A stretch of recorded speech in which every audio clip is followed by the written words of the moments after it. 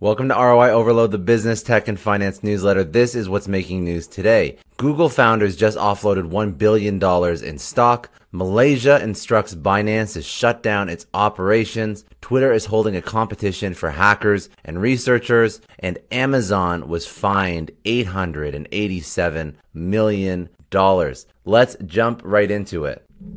So first story, Google founders are offloading $1 billion in stock. Larry Page and Sergey Brin, the founders of Google and the majority shareholders, they've offloaded more than $1 billion in stock since May of this year. The news has created quite a stir in the market as this duo has not sold their shares since 2017, despite having stepped down from their executive positions in 2019.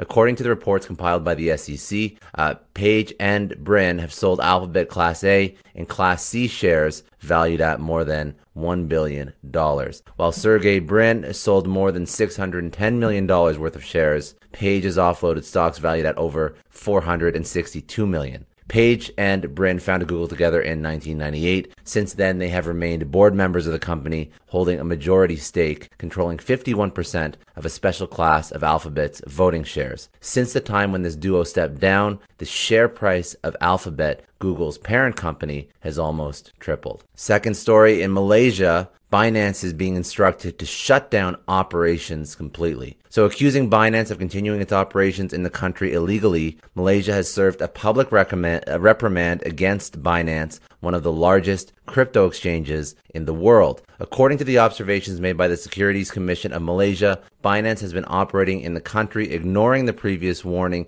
issued by the authorities.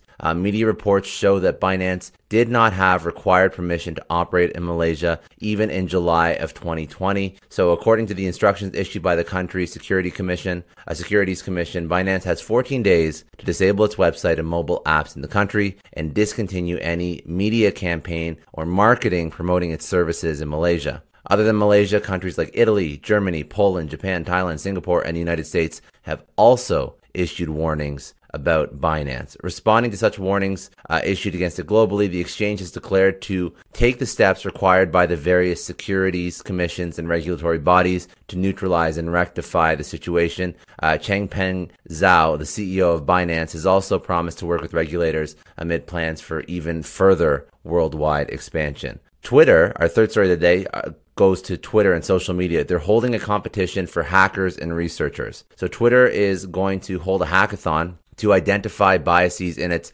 image cropping algorithm. So where does it choose to crop the image? The winning team will get cash prizes. After Twitter gives the competing teams access to its image cropping algorithm codes, they will have to identify ways in which the algorithm could prove harmful and only show potentially a portion of an image. Next, they would have to submit their findings as a description and an accompanying data set that can demonstrate the issues by running through the algorithm to prove out that their fix actually improves the experience. Looking at these findings, Twitter will assign points. How many points a team could score would depend upon the kinds of harms they have found and the potential impact that it could have on users opting to crop images. Twitter has announced $3,500 as a cash reward for the winning team and separate $1,000 prizes for findings that are innovative and most generalizable, with Twitter's normal bug bounty program fetching a reward of roughly $2,940 on average. The amounts for this special competition have appeared to be less than the standards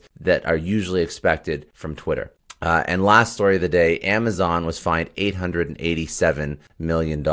So the National Commission for Data Protection in Luxembourg has fined Amazon 746 million euros, or that's roughly $887 million USD. It came under the category of a GDPR fine over the way Amazon uses customer data for its targeted advertising efforts. The penalty came as a result of a French privacy rights group's complaints against Amazon. The group was called La Quadrature du Net. The group claims to be representative of the interests of thousands of Europeans who do not want their personal data to be used by big tech companies to manipulate their behavior for political or commercial purposes. Amazon has termed the decision baseless by disclosing the ruling in its latest SEC filing. It has also declared to defend itself vigorously in this matter, quote unquote. other stories that I found around the web, stopping the derivatives. So in a major move, the globally renowned crypto exchange Binance, making a second appearance today, has declared to suspend its derivatives trading across European regions, which will start from countries like Germany, Italy, and the Netherlands. Elon Musk is siding with Epic Games. So in the legal battle between Epic Games and Apple,